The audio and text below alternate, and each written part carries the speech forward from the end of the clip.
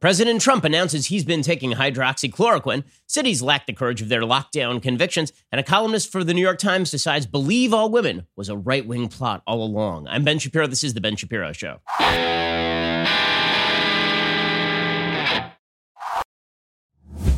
Today's show is sponsored by ExpressVPN. Stand up for your digital right. Take action at expressvpn.com/Ben. Okay, so if you live on Twitter, what you will notice is that there is a vast disconnect between the crap that people care about on Twitter and the stuff that happens in real life. Like in real life, we're all worried about jobs, and we're all worried about the stock market and our economy and dying of COVID. There are actual things to worry about in real life. And the good news is there's a bunch of good news with regard to the real things happening in real life. And I want to bring you that good news because, frankly, I think it's much more important than what is happening on Twitter. But the disconnect on Twitter is truly astonishing. There are a bunch of important stories happening today, and then there's a bunch of random crap happening that Twitter thinks is super important. And we'll get to all of those things. Let's begin with the actual important news. So, actual important news.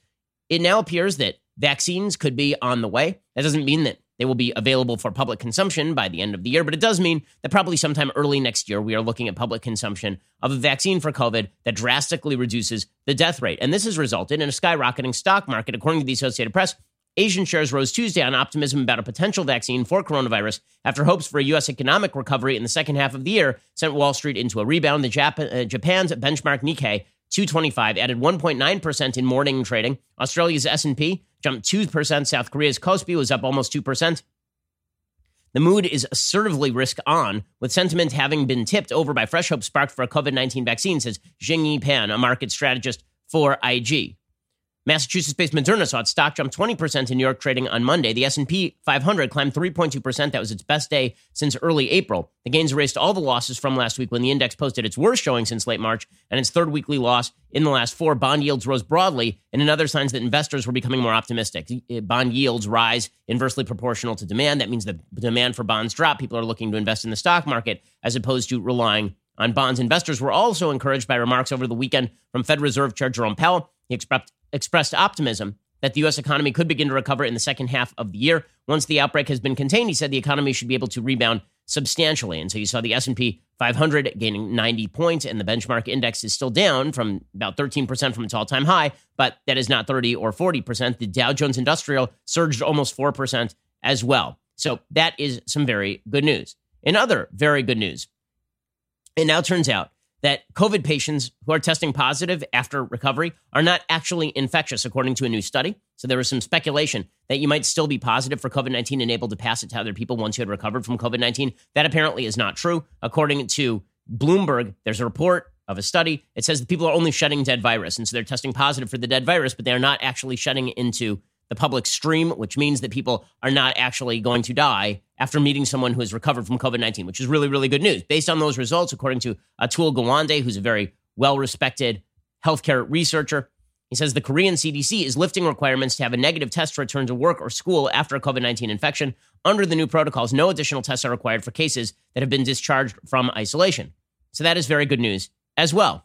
In other news, the President of the United States is now taking a hammer to the WHO, which is a good thing. The president issued a letter to the WHO basically saying, you guys need to stop being lackeys of the Chinese government, or we are simply not going to participate in that which you seek. He wrote, Dear Dr. Tedros, on April 14, 2020, I suspended U.S. contributions to the World Health Organization pending an investigation by my administration of the organization's failed response to the COVID-19 outbreak. This review has confirmed many of the serious concerns I raised last month and identified others that the WHO should have addressed, especially the World Health Organization's alarming lack of independence from the People's Republic of China. Based on this review, we now know the following. The WHO consistently ignored credible reports of the virus spreading in Wuhan in early December 2019 or even earlier, including reports from the Lancet Medical Journal. The WHO failed to independently investigate credible reports that conflicted directly with the Chinese government's official accounts, even those that came from sources within Wuhan itself. By no later than December 30th, the World Health Organization in Beijing knew there was a major public health concern in Wuhan. Between December 26th and December 30th, China's media highlighted evidence of a new virus emerging from Wuhan. By the next day, Taiwanese authorities had communicated information to the WHO, which they ignored. The internal health regulations require countries to report the risk of a health emergency within 24 hours. China did not inform the WHO of Wuhan's cases of pneumonia of unknown origin until December 31st, even though it likely had knowledge of these cases days or weeks earlier. According to Dr. Zhang Yongzhen of the Shanghai Public Health Clinic Center, he told Chinese authorities on January 5th he had sequenced the genome of the virus. There was no publication of this information until 6 days later when Dr. Zhang self-posted it online. The next day, the Chinese authorities closed his lab for rectification. As even the WHO acknowledged, Dr. Zhang's posting was a great act of transparency, but the WHO has been conspicuously silent with respect to both the closure of Zhang's lab and his assertion that he notified Chinese authorities of his breakthrough 6 days earlier. The WHO has also made claims about coronavirus that were either grossly inaccurate or misleading. On January 14th, they suggested no human-to-human transmission. On January 21st, President Xi Jinping of China reportedly pressured the WHO not to declare the coronavirus outbreak an emergency. And on January 22nd, the WHO said that this was not a public health emergency of international concern. On January 28th, after meeting with President Xi in Beijing, Dr. Tedros praised the Chinese government for its transparency. Even after the WHO belatedly declared the outbreak a public health emergency of international concern, January 30th, they didn't press China for the timely admittance of a WHO team of international medical experts. And so that team didn't even arrive until February 16th. Even then, the team was not allowed to visit Wuhan until the final days of their visit. Also, the WHO strongly praised China's strict domestic travel restrictions, but were inexplicably against the closing of the U.S. border or the ban with respect to people coming from China. Okay, and the list goes on and on and on of WHO failures. And so the president concludes, until you stop becoming basically a lackey of the Chinese government, we're cutting off your funding. He says, my administration has already started discussions with you on how to reform the organization, but action is needed quickly. We don't have time to waste. That is why it is my duty as president of the United States to inform you that if the WHO does not commit to major substantive improvements within the next 30 days, I will make my temporary freeze of U.S. funding to the WHO permanent and reconsider our membership in the organization. Okay, so that's big news, and that is good news. That's something good that President Trump is doing. We'll get to more of the actual news, and then we'll get to all of the news that people apparently care about on Twitter in just 1 second. First, let us talk about the fact that cell phone bills, a lot of your bills are going down right now because the demand is just not there. And so supply has met demand. It is way over demand, and that way a lot of prices are going down. Not happening with your cell phone bill, right? Your cell phone bill is still sky high. Well, you've gotten used to it. You don't have to be used to those giant cell phone bills. And right now, can you think of a better time you need to save money? You need to switch to Pure Talk USA. You can cut costs and free up cash on a monthly basis, starting with your wireless provider. Pure Talk will cover 99% of Americans. The president and CEO of Pure Talk is a U.S. veteran who cares deeply about serving Americans by making wireless affordable. I know him. I trust him. Start your saving today. Dial pound 250. Say keyword Ben Shapiro for unlimited talk, unlimited text, and 1 gig of data for $20 a month. Plus, you will get 50% off your first month, which means $10 your first month. Stop paying too much to big wireless providers. Switch instead to Pure Talk today. Save 50% off your first month. Dial pound 250. Say Ben Shapiro. Again, that's pound 250. And then use keyword Ben Shapiro. Pure Talk USA. Simply smarter wireless. People are paying an enormous fortune for unlimited data that you're not actually going to use. Instead, just go use Pure Talk USA right now, and you can get unlimited talk, unlimited text, 1 gig of data for $20 a month. Plus, you will get 50% off that first month. Again, all you have to do is dial pound 250. And then when the recording begins, say my name, Ben Shapiro. Again, that is pound 250, keyword Ben Shapiro for Pure Talk USA, and save yourself a bundle when you don't have to spend a lot of money on your wireless. That's Pure Talk USA. Dial pound 250 and then say my name, Ben Shapiro, in order to get started. Okay, so in other news that is good, there are a variety of states that are now opening up for sports, or thinking about opening up for sports. That is a very good thing. According to the Washington Post, the prospects for the nation's professional sports leagues to resume operations were boosted Monday when the governors of New York, California, and Texas announced their support for pro sports returning in their states. New York State is ready and willing to partner with major sports teams that are interested in playing games safely without fans. New York Governor Andrew Cuomo wrote on Twitter, if our professional sports team can make it work and be safe on our end, we are supportive. The announcements from the states, which are home to more than 24 franchises across the NFL, NBA, NHL, and Major League Baseball, don't provide certainty as to how or when this is going to happen, but leagues are making tentative plans to return. MLB is discussing a return-to-play proposal with its players' union, has an eye on a possible resumption of training next month, and a season beginning in early July, perhaps with teams playing in their home cities and stadiums being grouped geographically for scheduling purposes to limit travel as well. The NFL is not scheduled to begin until September. That gives them some time to figure all of this out. So all of this is very good. In Texas, Governor Greg Abbott has already announced professional sports can resume May 31st without any spectators. The pronouncements don't resolve the league's return to play issues, but they bolster hopes that sports can return on a more widespread basis in the coming weeks and months. Okay, so the fact is that Americans are ready for this shutdown to be over. They are, and they are acting as such. I'm hopeful that people are going to act responsibly here. I think it's very important that people act responsibly here. In fact, we already have some evidence that things are not going to be as bad in terms of the outbreak as people originally suspected. The Atlanta mayor, who is very, very critical of the Georgia governor, she says, listen, this thing, I thought it was going to be really terrible. I'm not so sure it's going to be so terrible anymore. It's not as bad as I thought that it would be, so I am pleased about that, but I still think it's too soon to say. The reason being, whereas initially we were seeing increases between deaths and people testing positive rising anywhere from 25 to 30% over a 7-day period, right now we're somewhere between 12 and 15%. And so it's better than it was, but it's still not great. Okay, well, again, better than it was, but still not great. It's never going to be great until this thing is totally over. But the fact that the Atlanta mayor is now having to walk back the Brian Kemp is going to kill everybody routine is pretty astonishing. Because remember, Brian Kemp was evil. He wanted to kill grandma. So that is a positive thing. In sort of negative stuff, there's police footage showing a massive block party in Florida yesterday. People apparently were just going out willy-nilly and then engaging on a massive level. And this does not look like a socially distanced party, frankly. I mean, if you take a look at this footage, you can see the helicopter is flashing. This is Pensacola police that released this footage. People associating in mass numbers. Listen, people still have to be careful if you don't want to get COVID-19. If you're young and you don't care about getting COVID-19, I suppose that's on you. Try not to infect somebody who is older. That would be the thing that we are most focused on.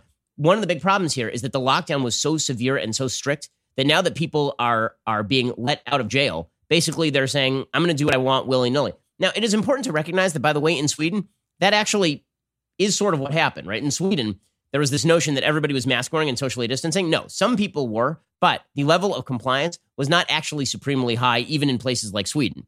The level of compliance is actually kind of low in places like Sweden. It was like 60% of the public was complying. Now, you don't actually need 100% of the public complying in order to lower the what they call the R0, which is the replication rate of the virus, right? All you need is maybe 60, 70, 80% of people who are complying by the rules. However, you do have a bit of a collective action problem in that it is more fun to not socially distance than to socially distance. And what this means is that the people who are most calling for social distancing and who are strictest when it comes to these lockdowns, they better have the courage of their convictions. Well, as it turns out, they do not, in fact, have the courage of their convictions. I'll give you an example. So Bill de Blasio yesterday, he said, listen, we're just going to pull you right out of the water. Like if you go down to the beach and then you get in the water, you take 1 foot and you put it in the water on Memorial Day, we'll pull you out of the water. First of all, let's just note something. Memorial Day, the Atlantic Ocean, it's like 50 degrees. It's not like people are willy-nilly jumping into the Atlantic Ocean on Memorial Day. If you've ever been in New York at this time of year, it don't work that way. But here was Bill de Blasio anyway trying to suggest that he was going to personally go and muscle people out of the water. Fencing will be there, but it won't be implemented at first. We're hoping everyone just listens to the rules, follows the rules. No swimming, no sports, no gatherings, no parties. Just common sense, observe social distancing. If you walk on the beach, remember, don't go in the water. You're not supposed to go in the water. It's a dangerous situation to ever go in the water when there's not lifeguards present. So there'll be a constant reminder of that. If anyone tries to get in the water, they'll be taken right out of the water.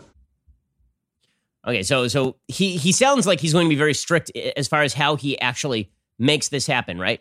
Well, in reality, he's not going to be that strict. And I'll tell you why he's not going to be that strict. Because it turns out that if he's arresting people, it is disproportionately people of color. And this is upsetting folks. So the New York Times editorial board, which was, if you go out without a mask, you're going to kill people. If you go out and you just don't socially distance, everybody is going to die. Now, the New York Times is like, you know what? Maybe we shouldn't use the police for this thing. Okay, good luck then. Good luck. Because the reality is that if you actually want to enforce this thing, then you are going to have to, promulgate it by use of law enforcement. So this creates a bit of a catch-22. The stricter you are in that which you call for, the less people are going to obey it. And the more you're going to have to use law enforcement, which means that you better be pretty obvious and open about why people need to socially distance. You better explain yourself. Unfortunately, authorities don't feel the need to explain themselves. Instead, they just say things like, we'll come and we'll arrest you if you violate the rules.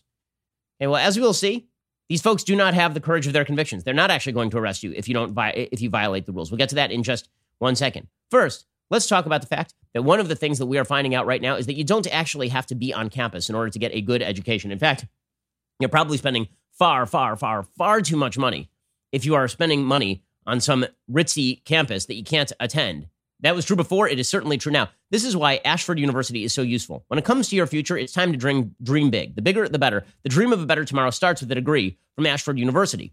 Ashford University's online bachelor's and master's degree programs allow you to learn on a convenient and flexible schedule. At Ashford, expert faculty will teach you real-world skills from real-world experience in online classes built for life's twists and turns. You can learn from home or wherever you feel comfortable. You can pursue a degree in one of Ashford's 60-plus programs like business administration, healthcare administration, and psychology. With 24/7 access to your classroom, daily support, and financial aid available, Ashford will give you the tools you need to help make your dreams a reality. You should stop putting things off. Go get started today. Dare to dream big. Your tomorrow starts today at Ashford University. There's no fee to apply or standardized testing required to enroll. Instead, just go to ashford.edu/Ben. That is ashford.edu/Ben. Ashford.edu/Ben. Not all programs available in all states. Go check out ashford.edu/Ben. Cut out the middleman. Don't spend money on campus. Instead, just go get the education you need at ashford.edu/Ben.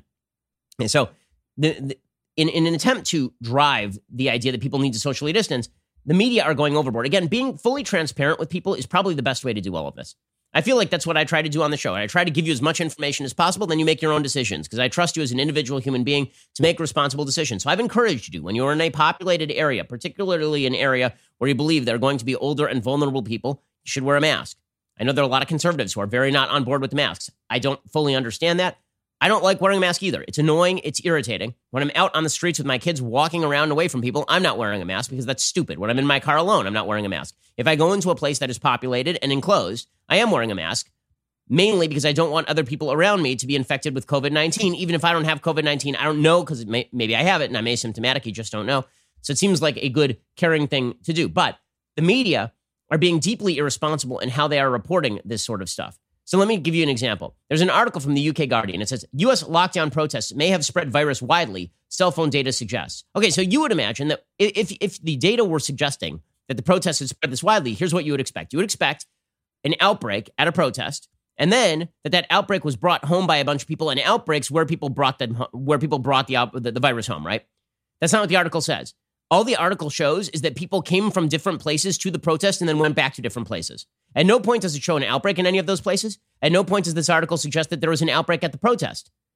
Instead, all the article says is cell phone location data suggests that demonstrators at anti-lockdown protests, some of which have been connected with COVID-19 cases, are often traveling hundreds of miles to events, returning to all parts of their states and even crossing into neighboring ones. The data, provided to The Guardian by the Progressive Campaign Group, the Committee to Protect Medicare, shocker, raises the prospect that protests will play a role in spreading coronavirus epidemics to areas which have so far experienced relatively few infections. Okay, so at no point do they actually demonstrate this has happened.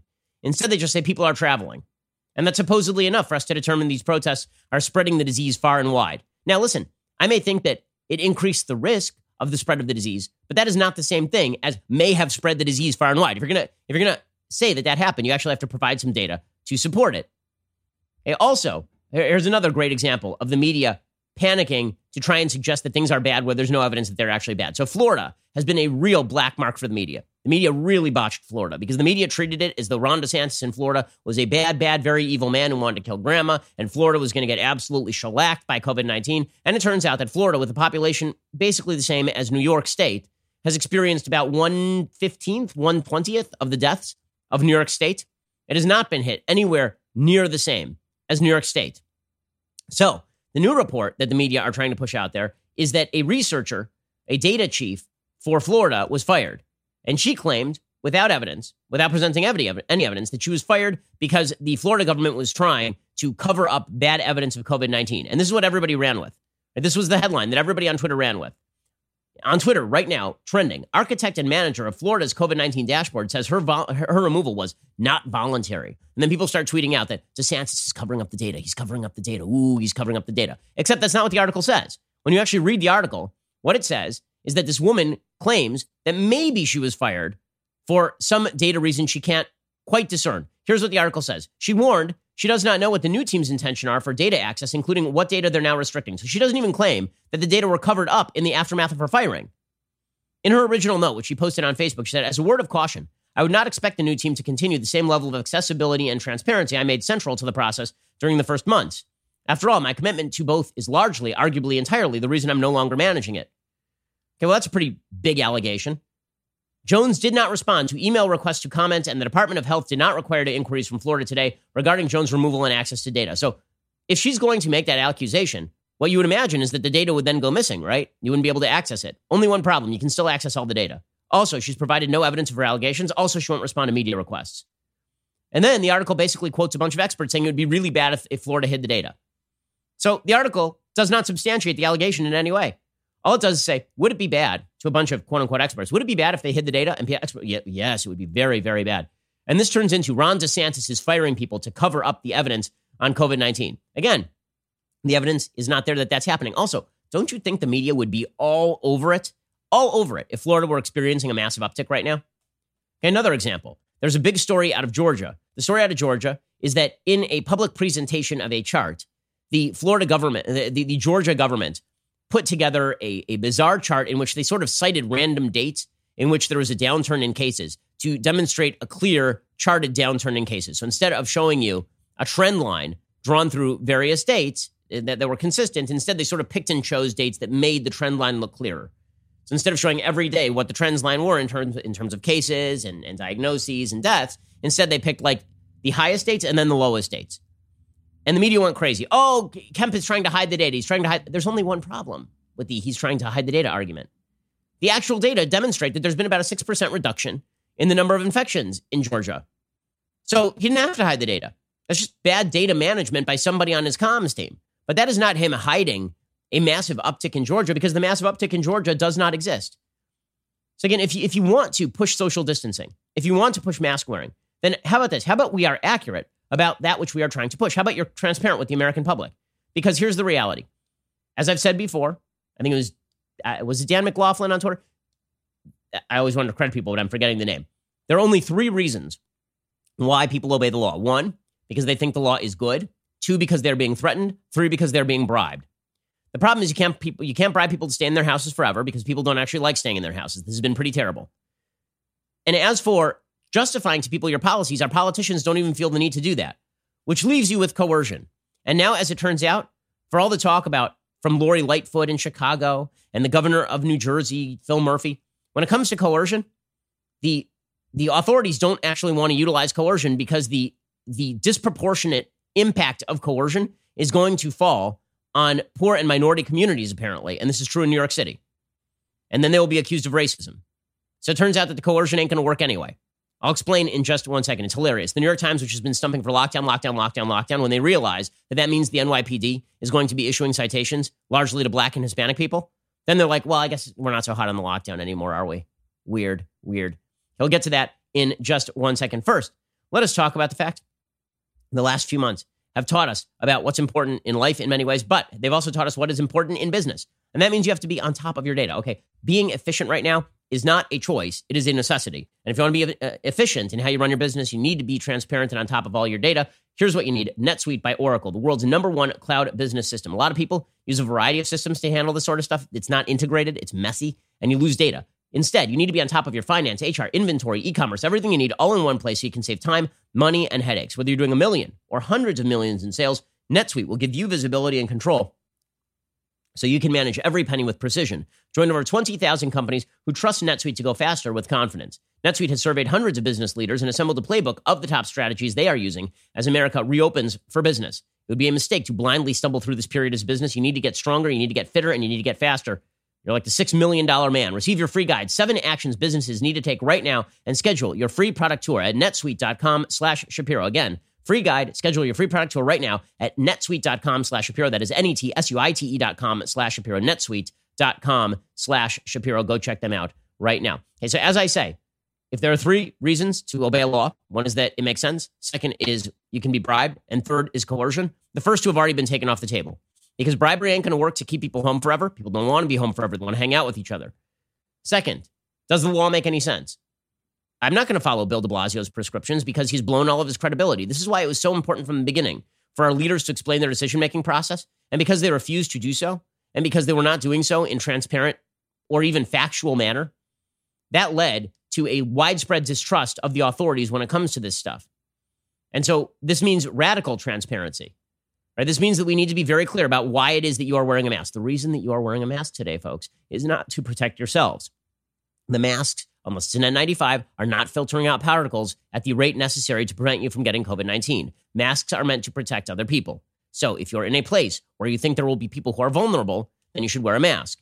If you're in a place where there are no people who are vulnerable, then there's a case that maybe wearing a mask isn't so important. Okay, seriously, if you're around a bunch of 17-year-olds, like we were out the other day on a Sunday, and there were a bunch of teenage girls hanging out together. Did I think to myself, they weren't wearing masks. Did I think to myself, oh my God, danger to the Republic? Not really. I thought to myself, okay, well, they're young people. If they get COVID-19, they're going to be fine because they're 17. Right? The risk factors to people who are 17 is extraordinarily low. That's a choice. Is it a choice that I think is a great choice? Not necessarily, but it's a choice they're going to have to make, and their parents are going to have to help them make as well. I mean, I assume their parents know that they're hanging out together and not wearing masks for the most part. Okay, but with that said, we are now down to, we have not justified our policies, and we have tried to bribe people, and that's not working. So we are now down to coercion. And as it turns out, coercion tends to fall on people who are not paying attention to the rules. And so I need to point something out, and this is how this has been treated in New York City. So Bill de Blasio tweeted yesterday, earlier today, the NYPD shut down a yeshiva, conducting classes with as many as 70 children. I can't stress how dangerous this is for our young people. We're issuing a cease and desist order, and we'll make sure we keep our communities and our kids safe. Okay, so first of all, if it's yeshiva for like people who are 10, there's very little evidence that schools are dangerous for kids. I mean, Denmark never shut down its schools. Sweden never shut down its schools. Much of Europe never shut down its schools. Why? Because kids are not really being damaged by coronavirus in mass numbers, or even in mild numbers, as it turns out. Like there are statistical outliers, but they are real statistical outliers. But beyond that, notice how de Blasio, every tweet he sends about a group is always about the Jews. Right? Every single one. Right? These Jews gathering in Williamsburg. Those are bad Jews. We need to get the police out there and break up the Jews.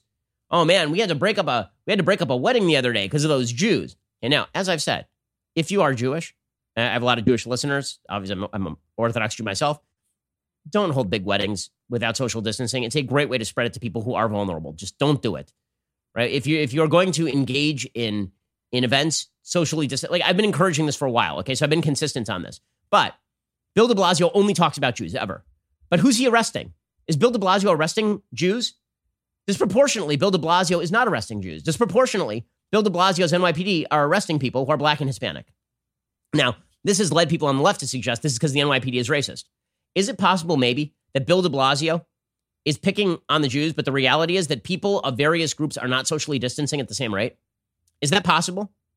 I know that would cut against all of the narratives about how disparate healthcare outcomes when it comes to COVID-19 are entirely the result of American racism. But is it possible that the disproportionate hit that the Orthodox Jewish community took in terms of COVID-19, and the Orthodox Jewish community did take a disproportionate hit, particularly in New York in terms of COVID-19. I know 3 separate people, all in the Orthodox community in New York, who died of COVID-19. Okay, so the Jewish community did take a disproportionate hit. Was that because of the racism and anti-Semitism of the healthcare system in New York? Or is it because a lot of Jews got together right around Purim, March 10th, and they hung out together and then they infected each other? And is it possible that the same thing is true in minority communities that are being hard hit? That in order to actually chart whether racism is to blame for America's healthcare system disparities, we actually have to determine whether people are paying attention to the social distancing or not. Because as it turns out, in New York, according to the New York Times, of the 125 people arrested over offenses that law enforcement officials described as related to the coronavirus pandemic, 113 were black or Hispanic. Are you getting that? Of the 125 people arrested, 113 were black or Hispanic in New York City. So does that mean that Bill de Blasio is a racist? That's 90% of people who have been arrested in New York City for not obeying the law on COVID-19 are black or Hispanic.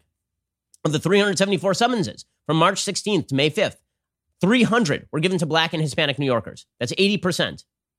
Videos of some of the arrests are hard to watch. In one posted to Facebook last week, a group of some 6 police officers are seen tackling a black woman in a subway station as her young child looks on. She's got a baby with her, a bystander shouts. Police officials told the Daily News the woman had refused to comply when officers directed her to put the mask she was wearing over her nose and mouth. Contrast that with photographs across social media showing crowds of sunseekers packed into parks in wealthy, whiter areas of the city, lounging undisturbed as police officers hand out masks. So it is obvious the city needs a different approach to enforcing public health measures during the pandemic. Mayor Bill de Blasio seems to understand this. He has promised to hire 2,300 people to serve as social distancing ambassadors. Good luck with this. So their new idea is they're going to go around warning people.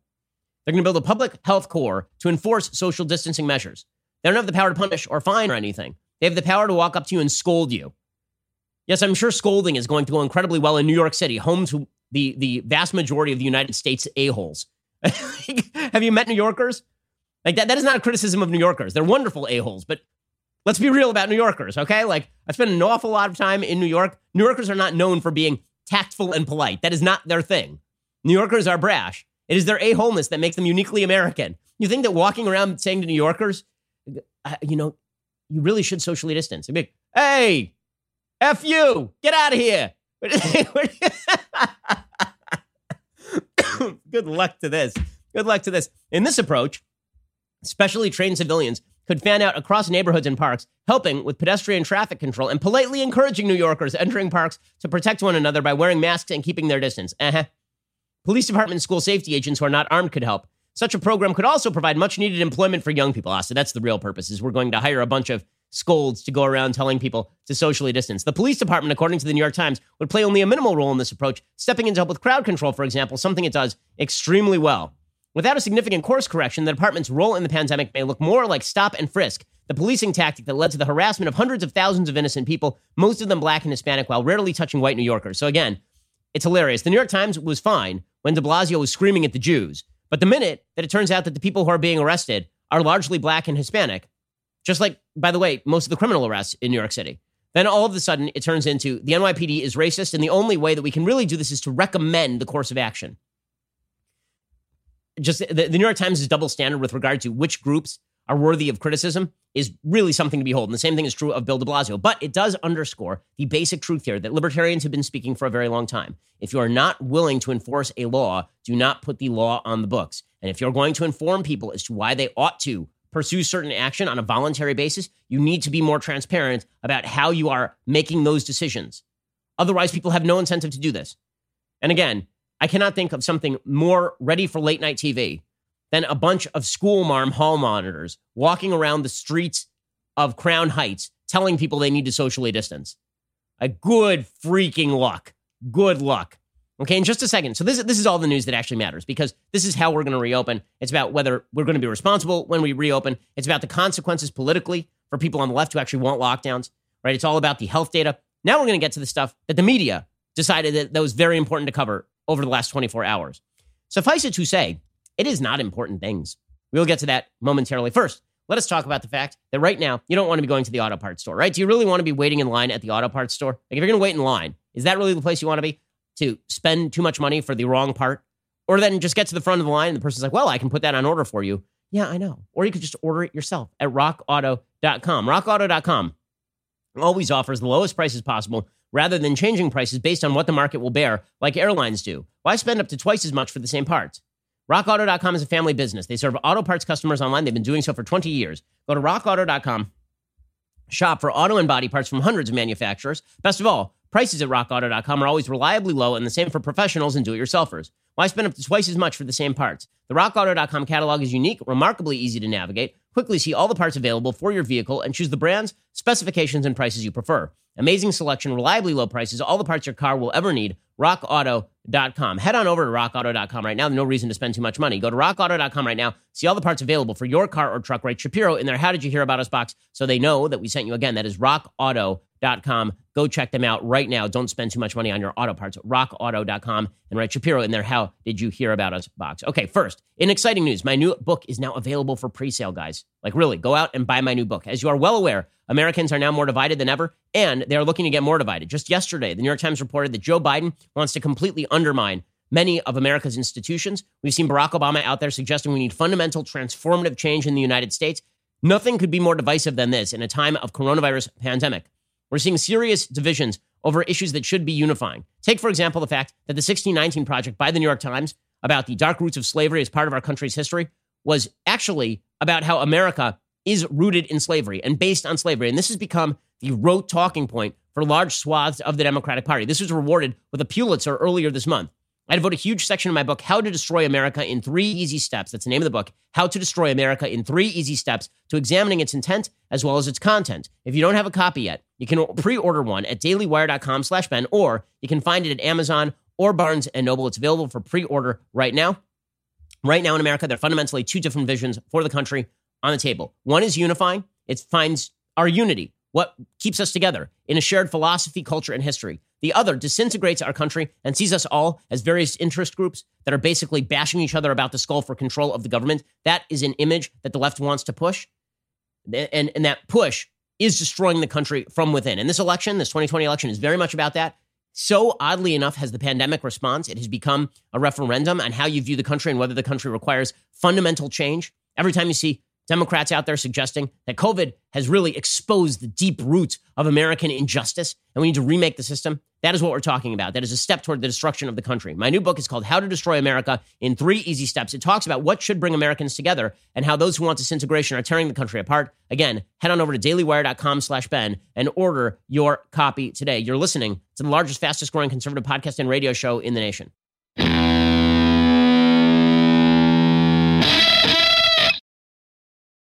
Alrighty, so let's talk about now what the media want you to talk about today. They don't want you to talk about the vaccines. They don't want you to talk about the stock market. They don't want you to talk about the reopening of the states and whether the data are supporting a downturn. They don't want you to talk about any of that stuff. They don't want to talk about Trump going after the WHO. They want to talk about one thing and one thing only. Yesterday, President Trump announced he was taking hydroxychloroquine.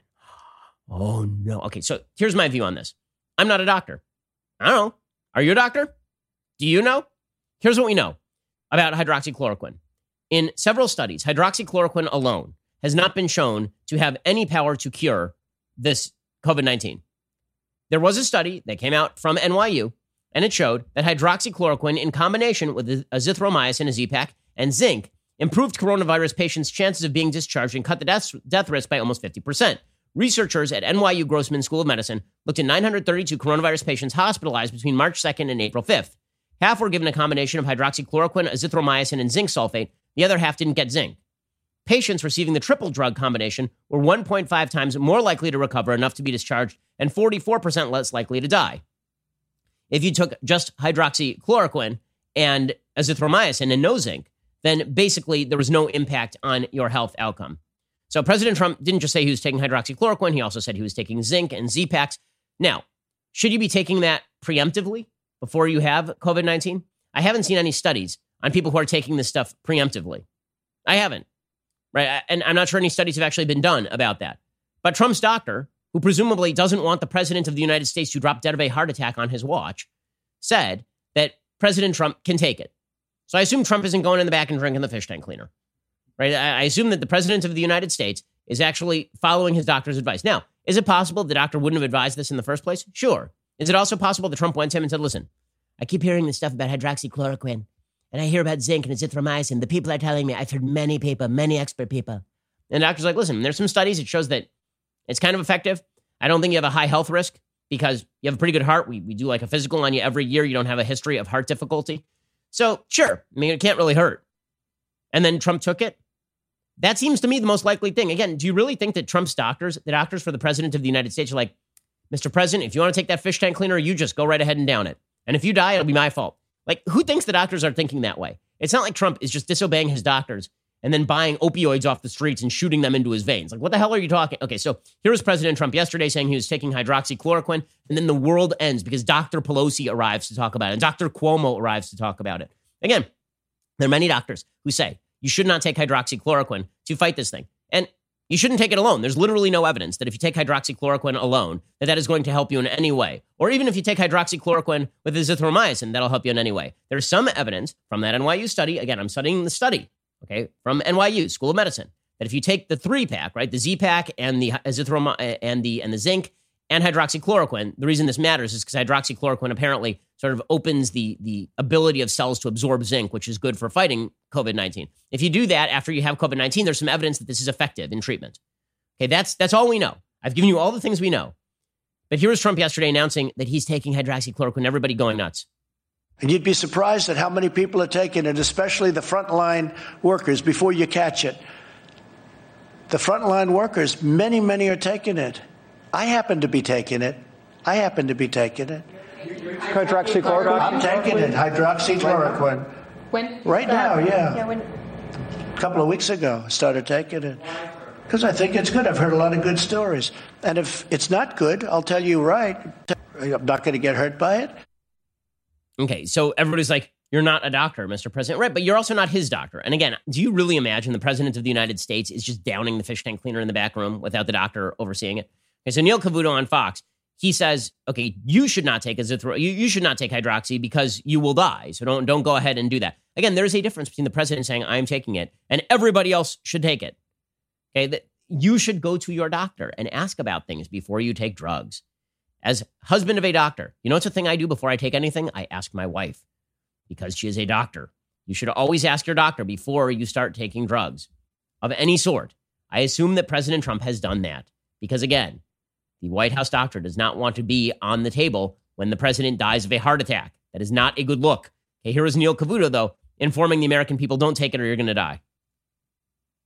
The VA study to which the president alluded wasn't a loaded political one. It was a test on patients there, and those who took it in a vulnerable population, including those with respiratory or other conditions, they died. I want to stress again, they died. If you are in a risky population here and you are taking this as a preventative treatment to ward off the virus, or in a worst case scenario, you are dealing with the virus, and you are in this vulnerable population, it will kill you. I cannot stress enough. This will kill you. Okay, this will kill you if you take it back. Again, it may not kill you. It does raise the risk of heart attack. Okay, like that's what the studies show. It does raise a risk. It's not just ineffective. If you take it without the zinc, without the azithromycin, without COVID-19, it could absolutely raise your risk of dying of heart attack, right? That's what the study shows. So Cavuto is not wrong that you could die from it. He doesn't say it won't inevitably kill you, okay? It's not like you take the hydroxy and then you absolutely die, but there's no benefit and there is increased risk. That is the more proper way of putting this. Then you have Chris Cuomo going off. Now, Chris Cuomo has zero credibility on this. When we talk about people who have no credibility, talk about health solutions to COVID-19, his wife literally was bathing in bleach. I'm not kidding you. His wife put out a statement. She had COVID-19. He had COVID-19. She put out like a giant statement. We talked about it on the show about all the weird crap she's doing that she apparently got from like Gwyneth Paltrow's Goop or something, where she's like, well, I took some bleach and I poured it in, I took some Clorox, I put it in the bathtub, and then I bathed in the Clorox. Okay, Chris, sit down, dude. Like, really, sit down. He didn't even pay attention to his own quarantine. He was going out, going to his second house. Here's Chris Cuomo going off on how could the president be this non-health conscious? Again, you're basically like waving dream catchers in the air and doing rain dances to stop COVID-19, dude. You don't get to talk on this. He wins this argument. Why? Because he believes. Because he's taken a chance. Because he's strong. He's not the party of no. He's not the Democrats. No, don't take the hydroxychloroquine just in case. You stay home. You can't go out. You can't work. You can't eat. You can't live. That's where he's put the Democrats. Some of it's messaging, but some of it's more than that. Okay, he's such an idiot. My God. This man, what adult? Seriously, what adult?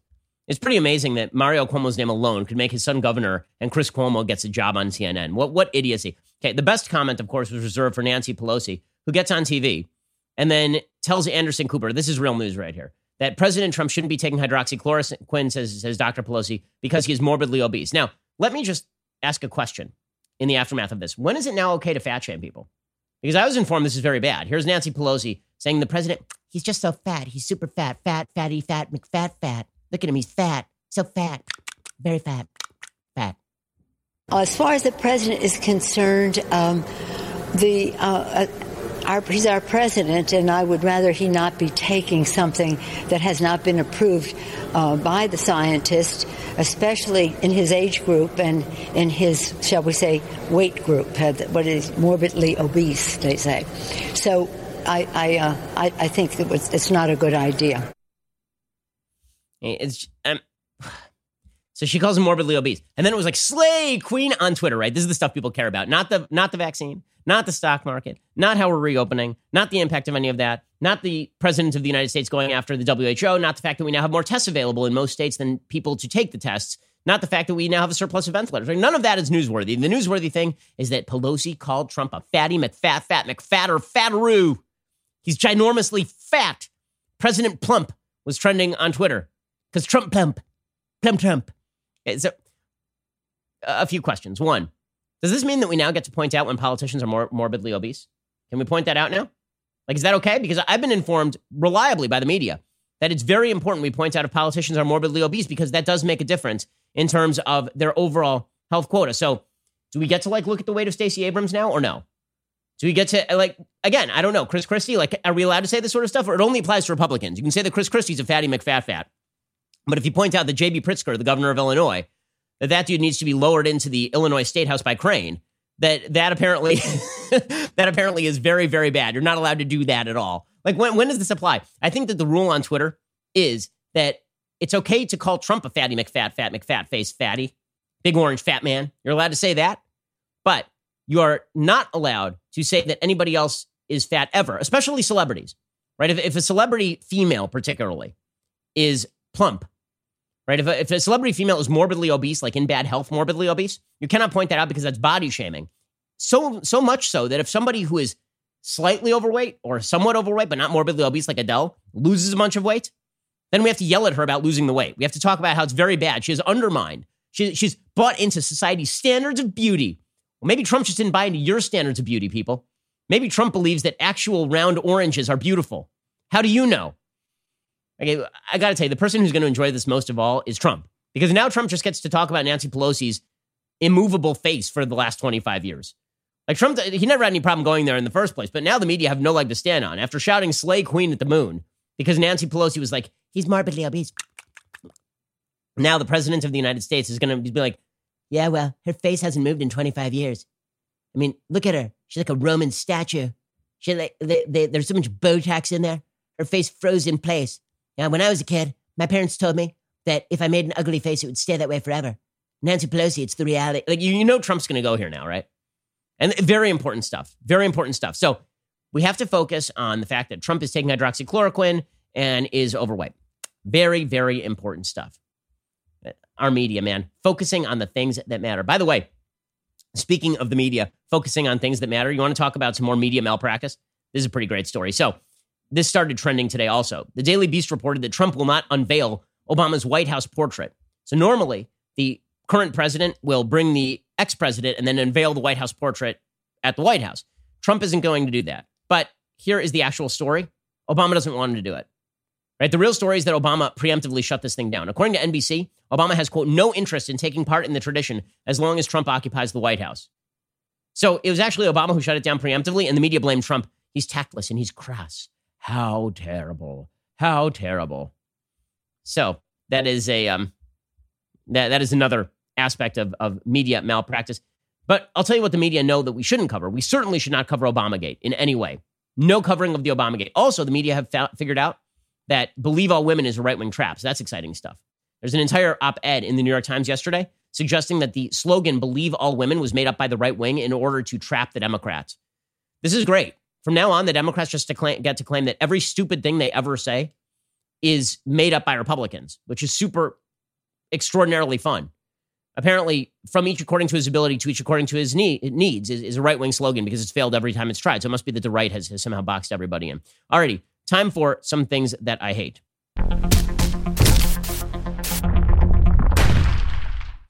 So the media are desperate to defend President Obama to every extent possible. And this is why if you say a bad word about President Obama, then you will be covered as though you have committed a grave, brutal sin. My friend Meghan McCain yesterday on The View said something perfectly obvious about Barack Obama. I mean, 100% perfectly obvious. And that is that Barack Obama is not innocent in the culture wars. That Barack Obama, in fact, was a progenitor of the culture wars and an eager participant in the culture wars and continues to be an eager participant in the culture wars. Right? That has been obviously true. It was Barack Obama who suggested that Trayvon Martin could have been his son in the middle of a contentious legal dispute over a disputed shooting in Florida.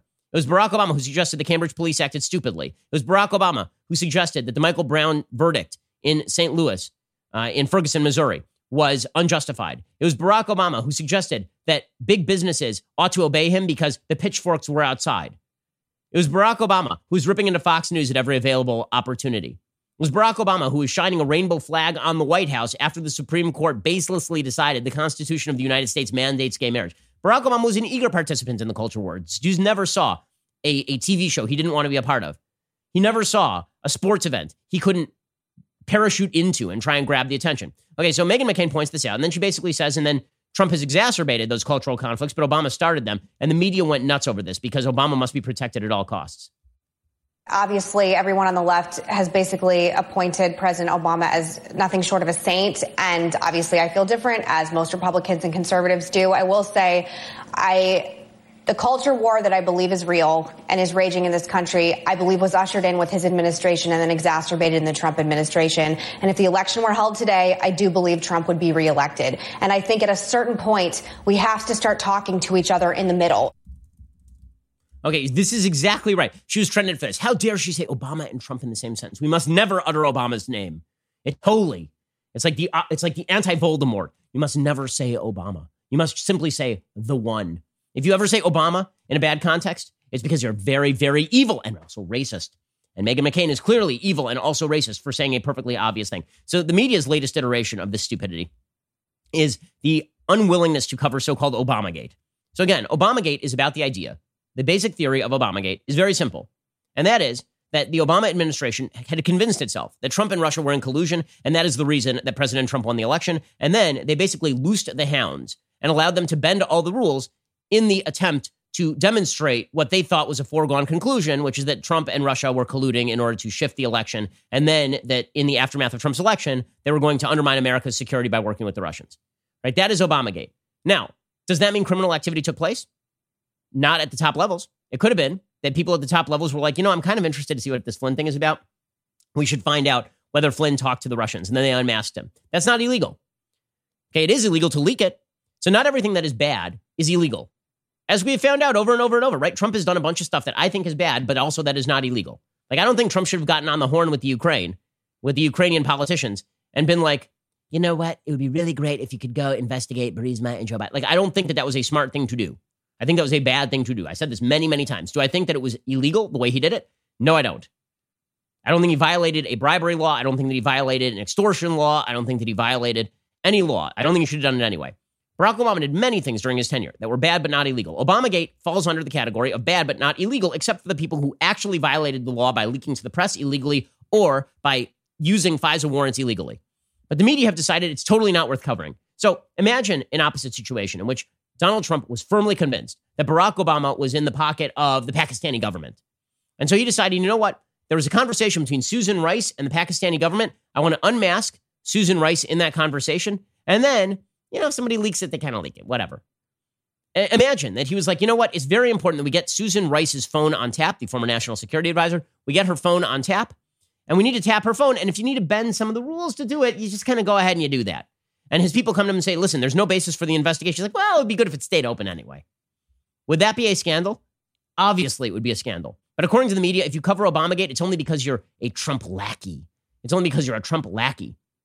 Now, again, you don't have to buy into the darkest version of Obamagate, which is that Obama knew everything, was directing it like a puppeteer top down, was telling people explicitly to violate the law and all of this. You don't have to believe any of that to believe that bad stuff went on and that it is not good when an outgoing administration is basically loosing the hounds of war on the incoming administration on the basis of skimpy or no evidence.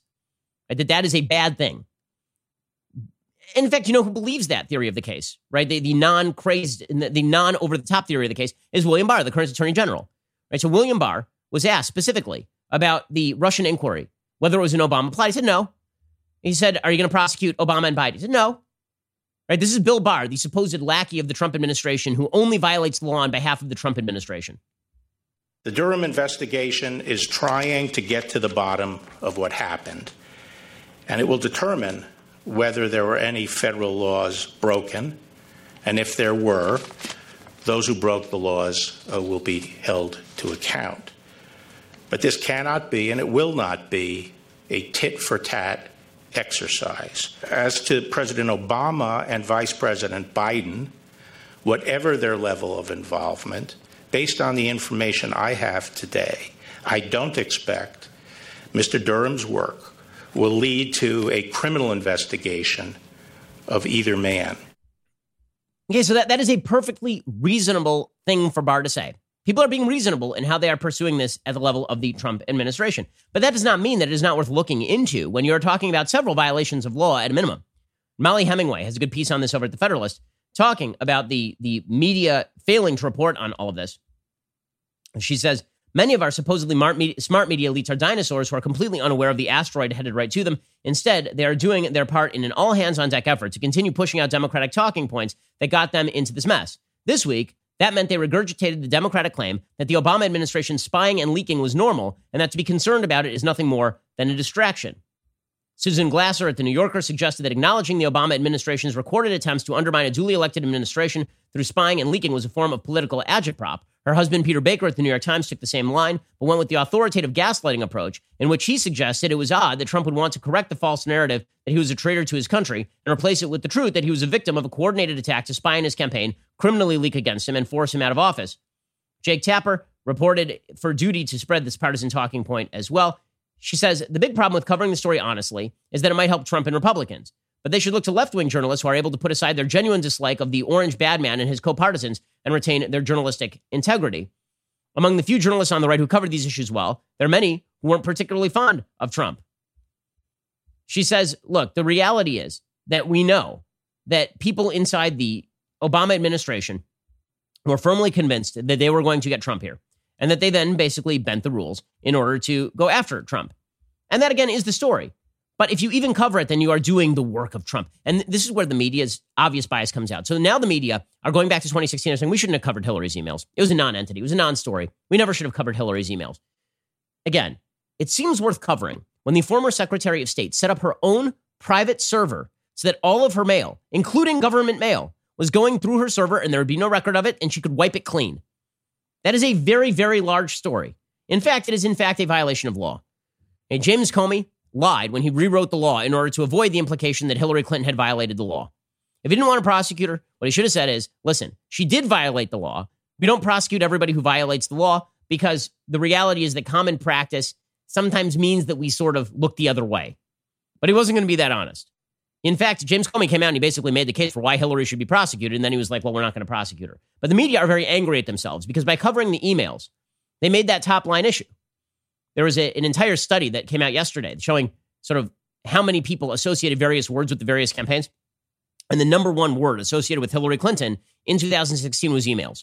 So the media regret this. So this leads Margaret Sullivan, formerly the publisher of the New York Times, to say we should not have covered any of this. She's over at the Washington Post.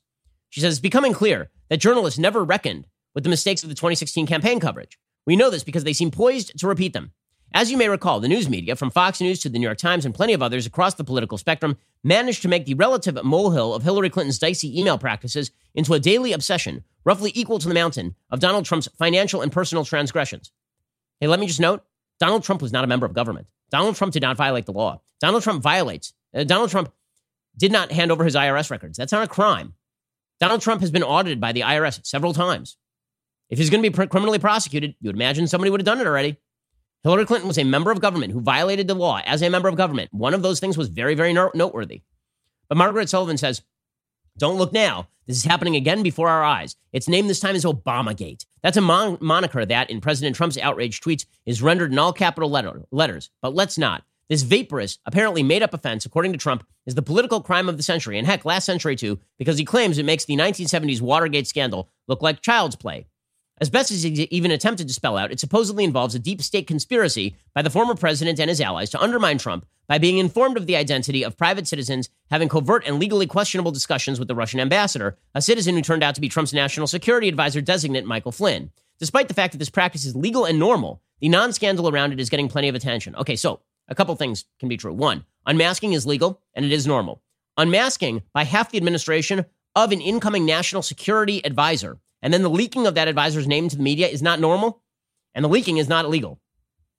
On Chris Wallace's Sunday morning interview show, bottom of the screen Chiron read, is Obamagate an effective campaign strategy? Trump water carrier Karl Rove was allowed to opine there were some very serious questions that need to be answered. It does stink.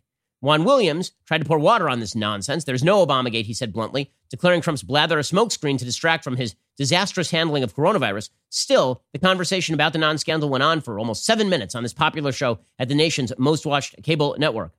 At CBS News, Catherine Herridge has been heavily hyping her updates on the non-story. Scoop, she declared on Twitter to herald her story that acting DNI Richard Grenell had notified Congress about the great unmasking. CBS's hiring of Herridge, says Margaret Sullivan, from Fox News last year was sharply criticized by liberals who recalled her persistent reporting on the Clinton email debacle and on debunked allegations that the former Secretary of State personally approved the diminishment of security at the Benghazi compound in Libya before the 2012 attack there. So let's just say Obamagate's getting plenty of attention across the media spectrum. This led Sean Illing of Vox, who, by the way, I like Sean. I mean, he's a nice guy. He and I correspond. He said, watching the media pounce on this story like greyhounds chasing mechanical rabbits has been painful, but also deeply familiar. And it's so horribly familiar because we have failed to learn very much, if anything, about how much attention to give exaggerated pseudo-scandals. Hilarious that the media that spent 3 years saying that undoubtedly Trump would be uncovered as a Russian cat's paw is now saying it's a pseudo-scandal to investigate whether or not members of the Obama administration were bending and breaking the rules in order to follow their hearts, and the suggestion that Donald Trump was, in fact, a Russian cat's paw. Amazing, amazing stuff. And then the media are like, trust us. Okay, here's the deal. We don't. And when you suggest openly that you are not going to cover a story because you do not like the political implications of that story, when you suggest that retrospectively Hillary Clinton's emails were a big nothing burger, when they in fact were not a nothing burger, all that shows is that you're upset that you were honest about Hillary Clinton, and so now you plan on being dishonest in the future. That's the basic idea here, which of course goes to undermining media credibility ever more. Okay, we'll be back here a little bit later today with 2 additional hours of content. Also, tonight, I'm hosting All Access Live. You should go subscribe right now at dailywire.com/subscribe and become a member. And you can hang out with me tonight as I perform various stupid human tricks and wear a t-shirt. That's basically the pitch. So either you're into it or you're not, but you can go subscribe right now and join the club and hang out with us in this time of pandemic. Otherwise, we'll see you here later today or tomorrow. I'm Ben Shapiro. This is The Ben Shapiro Show. If you enjoyed this episode, don't forget to subscribe. And if you want to help spread the word, please give us a 5-star review and tell your friends to subscribe too. We're available on Apple Podcasts, Spotify, and wherever you listen to podcasts. Also, be sure to check out the other Daily Wire podcasts, including The Andrew Klavan Show, The Michael Knowles Show, and The Matt Walsh Show. Thanks for listening. The Ben Shapiro Show is produced by Colton Haas, directed by Mike Joyner, executive producer Jeremy Boring, supervising producer Mathis Glover and Robert Sterling, assistant director Pavel Wydowski, technical producer Austin Stevens, playback and media operated by Nick Sheehan, associate producer Katie Swinnerton, edited by Adam Sayevitz. Audio is mixed by Mike Coromina. Hair and makeup is by Nika Geneva. The Ben Shapiro Show is a Daily Wire production. Copyright Daily Wire 2020. As pro-lockdown leftists get shriller in their calls to lock everyone at home from coast to coast, everyone from cops to judges to ordinary people are wising up to the simplest way to stop them. Call their bluff. Just weeks after premising his own lockdown order on saving just one life, New York Governor Andrew Cuomo is promising that lots of grannies are going to die. What a difference 2 months and a lot of failed policies makes. And the gaslighting Me Too movement is now pretending they never told us to believe all women. Do they think that we don't have Google? All that and more, check it out on The Michael Knowles Show.